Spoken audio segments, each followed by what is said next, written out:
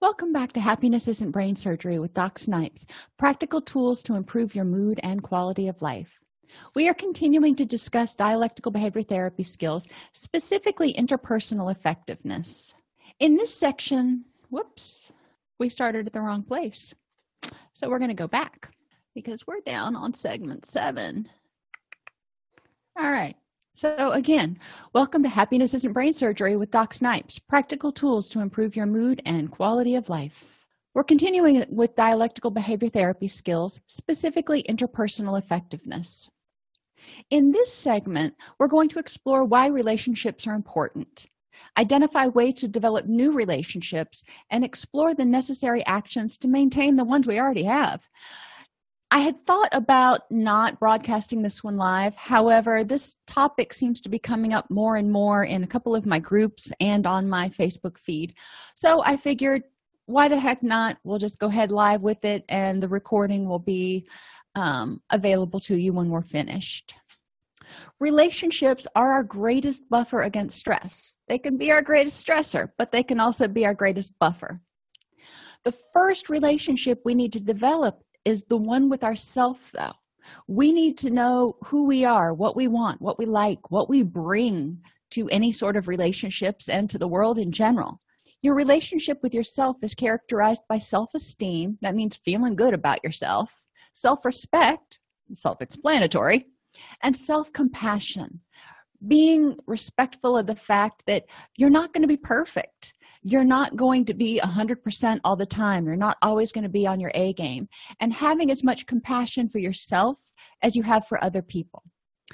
Relationships, whether it's with yourself or with other people, require attention and a clear awareness of what you want, need, and expect in that relationship.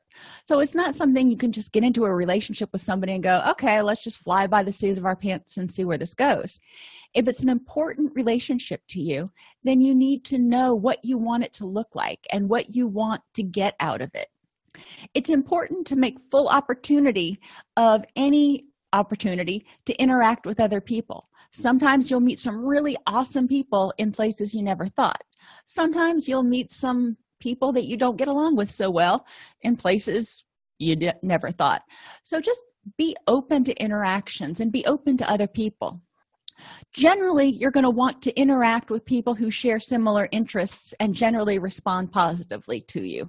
You're not going to want to go into a situation, in most cases, where it's going to be adversarial and argumentative, unless that's just something that you really enjoy. But for the most part, we're going to focus on identifying places to find people with similar interests who will probably respond positively. So let's start by looking for people with similar interests. First, you've got to know your own. What do you like? What are you interested in? And I'm going to go over the temperaments really quick because it's so important. There are other videos that I've done on temperaments and relationships. But when you're finding new relationships and interacting with other people, it's important to understand that we are different. Believe it or not, there's a yin and a yang in relationships. Introverts and extroverts are at two opposite ends of a continuum. One's not better or worse, they're just different. It's like sunlight and darkness. The introverts tend to think before they speak. They tend to prefer smaller groups. They tend to get stressed out when there's a whole lot of people around. They tend to be contemplative. They're not antisocial. They just do better around smaller groups of people. Extroverts, on the other hand, are your performers. They're people who talk it out as they're thinking. They're the people who enjoy being around large crowds and actually draw energy from other people. So when you're forming friendships, if you tend to be an extrovert, other extroverts are going to like things like going out to noisy restaurants and clubs and musical events and things where there's a lot of people and kind of chaos and a lot of energy.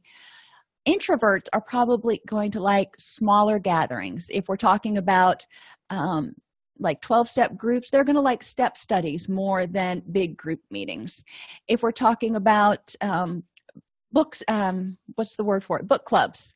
A lot of introverts like book clubs. A lot of introverts like small clubs where people get together, but it's only like 4 to 6. It's not something really huge. My hiking group, I don't think we've ever gotten more than like 6 people to go on any one particular hike. So that wouldn't be very overwhelming for an introvert. So paying attention to what your friends like. And it doesn't mean that you can't be a friend with an introvert if you're an extrovert. It just means you have to be conscious of the activities that you choose together to choose things that meet both of your needs. Sensing versus intuitive. And this is kind of the way that you look at the world. Sensing people are focused on facts, and they think if it ain't broke, don't fix it. They just want to keep things going smoothly. Intuitive people, we're your dreamers. We always think that there's a better way to do things, and we just need to figure out what that is. We can be more efficient, we can be more effective, we can be more something. We like to look at opportunities, and that can drive a sensing person a little bit batty if they like to maintain the status quo. Just being aware of that. If somebody who has lots of big ideas and gets excited about a lot of things tends to stress you out, be aware of that in the things that you do and the company you keep. And finally, judging and perceiving. This is, in general, how we handle time. And I don't know why they chose the words judging and perceiving, but judgers tend to be more structured. I am like pegged out on the judger's scale. I don't like spontaneous things. I like to know things at least 24 hours in advance. I hate having last minute changes in plans. And that's just how I work. I love routine. I love knowing that Sunday is laundry day, and that's what it's going to be. There's not going to be surprises. Somebody who's perceiving, that would drive them nuts because they thrive on spontaneity. They know that the laundry needs to be done, but they'll get it done when they get a chance. So if you're in a relationship with someone who has an opposite way of handling time that you do, you need to learn how to compromise. So ultimately, when we're talking about temperament, like I said, it's not better or worse, it's just different. And learning how to compromise and make something that is mutually agreeable. For example, like I said, I'm a planner. So whenever we go out and do anything as a family, I know that the third Saturday of every month is the day that we're going to go out and do something as a family. Now, I don't have to know what we're doing because I can put it on my schedule that the 6-hour block is reserved for family time. That gives the spontaneous people in my life the ability to figure out what they want to do that will fit into that 6 hours. That's how we work. That's how it works for us, but figuring out what works for you. So when you're thinking about similar interests, you also want to think about personalities. Work on conversational skills. A lot of us really suck at making small talk. So mentally rehearse asking open-ended questions. So instead of saying, "Did you have a good day?" you could say something to the effect of, "Tell me 3 awesome things that happened today." Or if you, instead of saying, "Did you like the movie?" you could ask, "What was your favorite part of the movie?" That gives the person an opportunity to add their opinions or their thoughts to the situation. Whenever someone asks me a yes or no question, I figure that's what they want, a yes or a no. They don't need me to elaborate. And that always got me when I was in college writing essay questions, because I'd write an essay and I'd have it completed in 3 sentences, and I'd be like, "Okay, what else do you need?" And it took me until the latter part of graduate school to learn how to just add a bunch of gibberish. Anyhow, so rehearse asking open-ended questions. If you know you're going to go out on a date, or you know you're going to go to a party, or you're wanting to start improving your relationship with your significant other, think to yourself, what are some open-ended questions I could ask that might open a dialogue? And try to stay away from anything that's too controversial or touchy at first. Identify 2 things you can make small talk about. I encourage my kids when they're doing their lessons, they're both homeschooled, and I encourage them to find 2 things in the news that they're going to bring to the dinner table each day that we can talk about. And it doesn't have to be anything huge. It can be gossip from Entertainment Weekly, or it can be something from international news. But what I want them to do is find something and practice making small talk. Find common ground. If you know your interests, that's great. Maybe you can try to figure out how those mesh with someone else's interests. I love trail running. one of my favorite things in the world. And one of my best friends likes rock climbing. Well, I'd never been rock climbing, and he wasn't much on trail running, but both of them involved being out kind of in the woods and at some of the similar parks around here. So we were able to talk about, well, have you been to such and such park? Skillfully self-disclose. Now, this one can be really challenging. If you fear abandonment, if you have low self-esteem, if you need to be in a relationship, then you may feel stronger feelings than someone else does initially. And if you give too much, if you share too much too fast, it can be overwhelming to another person. So first, consider whether you have strong feelings for that person or strong feelings for being in a relationship. They're two different things, because a relationship can be with anybody, or is it that person in particular? But then also do what we call reciprocal self-disclosure. If they tell you about their childhood, where they grew up, you can share the same thing. If they start telling you, about their day at work, that seems to be an okay topic, and you share on a similar level. You don't want to start telling them all the nitty-gritty about your childhood trauma or whatever happened that might be overwhelming to somebody that you don't know very well.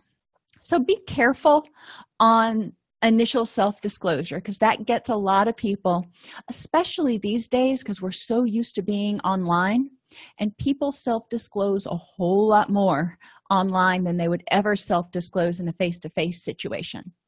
So pay attention to that. The medium is a little bit different. Play it tentatively and by ear at first. Once you're in a relationship, you got to keep it going. And one of the acronyms for that is GIVE. Be gentle in your relationships. Try not to attack, threaten, manipulate, judge, sneer, smirk, eye roll, or name call. Think about having a teenager in the house. I always do. My daughter says that her eye muscles are the strongest muscle in her body because she rolls them at least 300 times a day. At least she's self-aware. Anyhow, so when you're interacting with other people, try to give them the benefit of the doubt. Try to be compassionate and gentle. If it's an unhealthy relationship for you, then you may need to leave that situation. But when you're in it, it generally doesn't help to attack someone. Appear interested.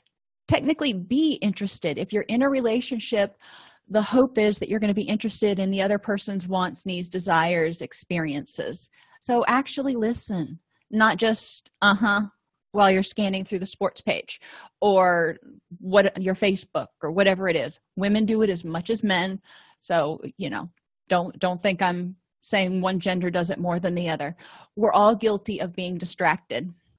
Pay attention to nonverbals, not only theirs, so if they're closed or if they're open or if they're excited, but also yours. If you're listening to somebody and suddenly you start closing off and kind of looking down at the ground, that communicates to them that you're not interested.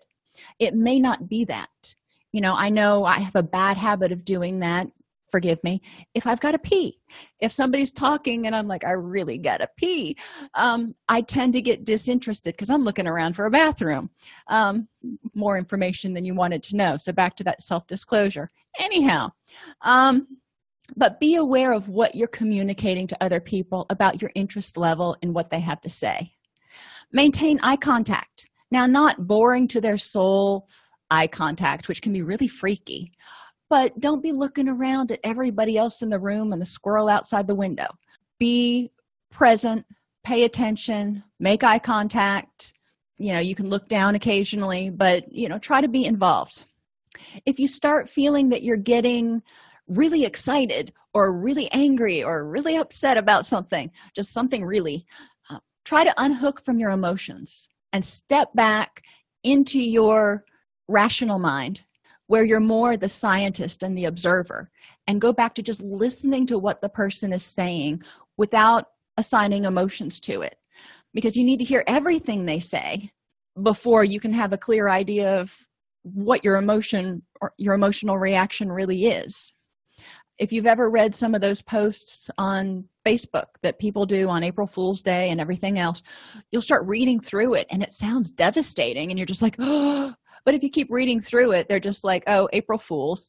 So you got to pay attention through the end before you have your emotional reaction. Validate is the V in keeping relationships. So reflect back what you're hearing. Validate to the other person that you're paying attention.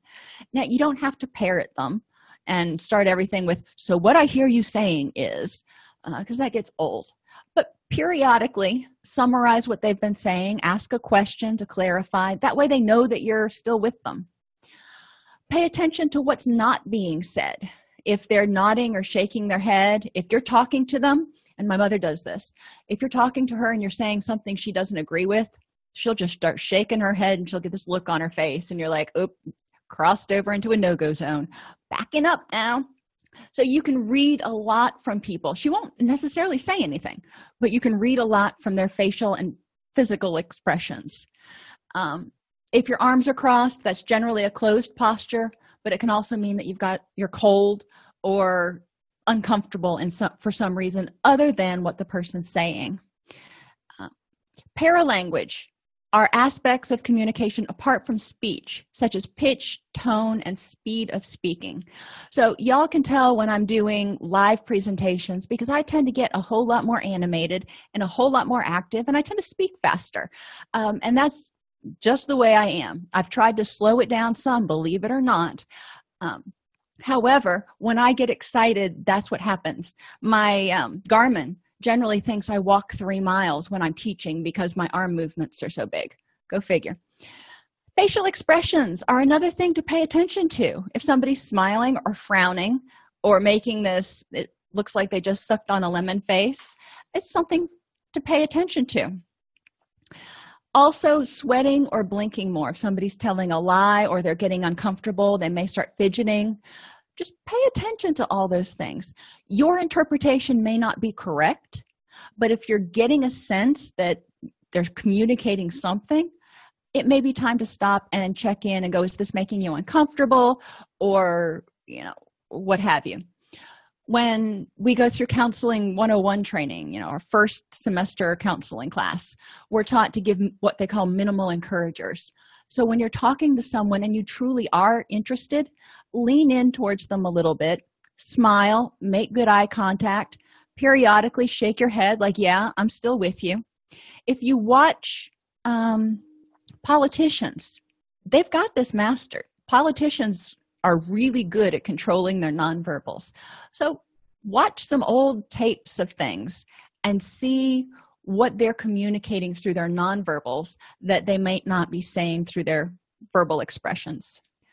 Another part of validating is understanding how the other person's reactions and thoughts make sense based on their past and present. So while you may not agree with them, while you may not share the same opinion or the same reaction, it may make a whole lot of sense based on their past experiences. Not that you're right or they're right or either one of you is wrong. It's just each other's reality. Acknowledge the valid. And if it's something that you don't agree with, you can acknowledge that I hear that's your opinion or that's your experience or however you want to phrase it. And treat the other person as an equal, not as a fragile, incompetent person or as someone who's domineering. You don't want to cower, but you also don't want to walk all over people. Be interested and treat people like you want to be treated. There's a concept. And have an easy manner about it. Conversations and interactions, unless it's a job interview, are really not supposed to be that stressful. So go into it, smile, have a good time. If you are relaxed, the other person's going to be more relaxed. When you're in relationships, you also need to be mindful. So you want to use the acronym GIVE, but you also want to be self-aware of your vulnerabilities. So if you are irritable, if you're in pain, if you're sick, you may be acting towards people differently than you normally would.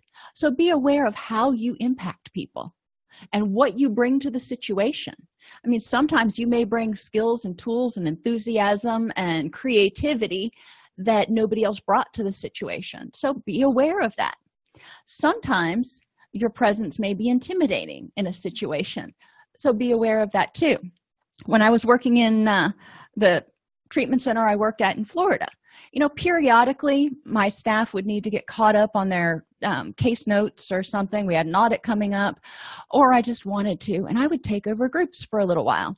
Not in the middle. I would start the group, but I would let them stay in their office, get their paperwork caught up, and I would do groups. And the clients would respond differently when I was in there than when they were in there. Not necessarily because I was all that much different than they were. I mean, we were all licensed clinicians, but because I was the director and I held a position of power, if you will, in the treatment center. And, I could make their lives miserable if I was that malicious. So I tended to have a different or inspire a different reaction from people. It's not that I was trying to, I'm pretty Southern. I tell everybody about times when I was knee-high to a grasshopper, and I don't see myself as intimidating. But I have to be aware of the fact that in certain situations, I can be perceived that way. So be aware of that. If you're, a parent and you're talking to a bunch of kids, or if you're a supervisor and you're talking to employees or whatever, be aware of what you bring to the situation in terms of not only who you are, but what you stand for. Be aware of how others impact you. Sometimes you'll be in situations where it's just overwhelming. There's just constantly. I used to periodically volunteer in my son's preschool class. Wow. I have so much respect for preschool teachers. It's just unbelievable because I cannot take that kind of stimulus, because there were always kids wanting or needing something, and there were always 3 of them or 4 of them who needed something, and trying to balance all that and make sure that Johnny wasn't jumping off the table and doing 6 other things was hard for me to keep track of. So those children, while they were just being kids, and they were really good kids, tended to add a little bit more stress because I felt the responsibility for making sure that everything ran really smoothly. So I probably exuded a little bit more of an aura of stress than I normally do when it's just a couple of kids. So being self-aware. When you're in a relationship, be aware of how you impact your friend or your significant other or your kids, but also how they impact you. Do they bring a smile to your face, or do they make you cringe and go, really? We're going to spend the whole evening together. Okay.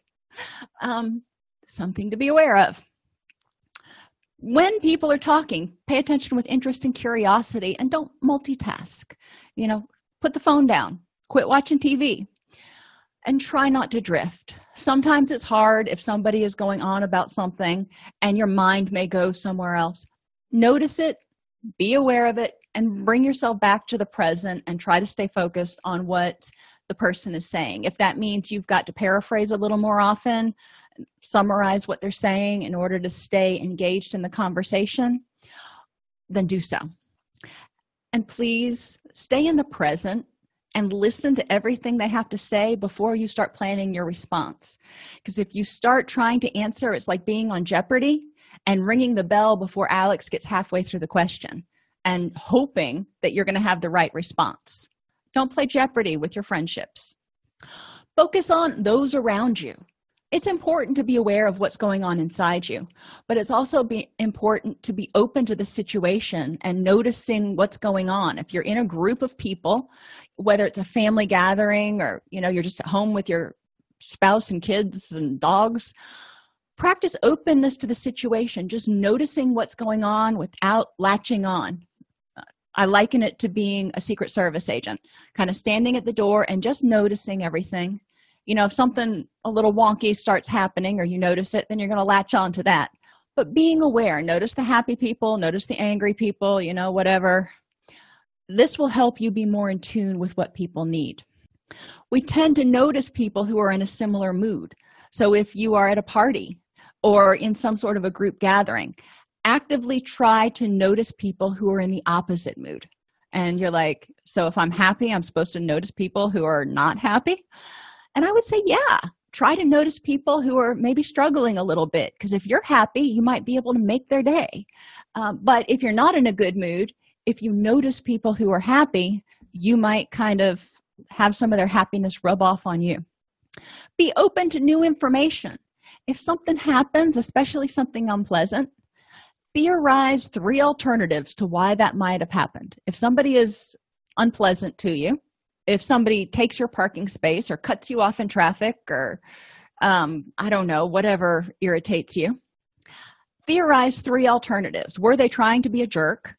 Or did they not notice you? Were they in a hurry because they had to get their kid to soccer? There are all kinds of explanations. We don't necessarily know why people do, say, or behave the way they do unless okay, here's a concept. Ask. I know, it's shocking. Actually ask somebody what they were thinking. But it helps when you're trying to be mindful and open lines of communication to communicate. Let go of judgmental thoughts about others. Sometimes people are cranky, unpleasant. My grandfather, God love him, was in World War II and he was in a ship that got bombed and the ship sank. He got hit on the head with a piece of the ship and it fractured his skull. They put in a metal plate. This was back a long, long time ago before we had really good techniques. So nobody ever really took that into account when they wondered why he was always so irritable. Well, you know what? With a 60-year-old metal plate in my head after the trauma of being on a ship that was blown up, I think he was entitled to be a little bit grumpy sometimes. So try to imagine what it's like in their mind. Instead of going, well, he's just unpleasant to be around, think, that must be pretty awful to live with that constant pain and those memories that are haunting you. And that can be true for just about anyone. It's not just soldiers from World War II. So try not to assume why people are in a bad mood or that they're doing it to be ugly. Think about what's the motivation. We only do things that are beneficial. And when we have 2 choices, be nice or be cranky, we choose what has the most reward. So why is it? In what way is being cranky the most rewarding to that person? And a lot of times it comes down to it pushes people away and it protects them. And, it's just an outpouring of the anger and stuff they've got all bottled up inside that they may not know what to do with. So try to explore their perspective. Your relationships with yourself and others should be nurtured with the give principle. Be gentle. Don't attack people or yourself. Be kind to yourself. Be interested in what others have to say. Validate not only your own feelings and thoughts and needs, but that of the people that you are in relationships with. And try to have an easy manner. Don't make relationships just this constant struggle and stress. Remain mindful, not only about how others impact you, but how you impact others. And it may not be, really, like I said, anything to do with you as a person. It may be because of your job title or, who knows. But you could be seen as intimidating or scary or something to other people. Or you could just be seen as really, really obnoxiously enthusiastic before 8 in the morning, which would be me too. Stay focused on the present moment. What happened in the past can't be changed. You don't know what's going to happen in the future. But if you can enjoy and appreciate the person in the present moment, then you're going to have that moment of happiness. Be open to new information. I encourage you to try to learn something new or get a new perspective from every interaction that you have. And that can be challenging sometimes.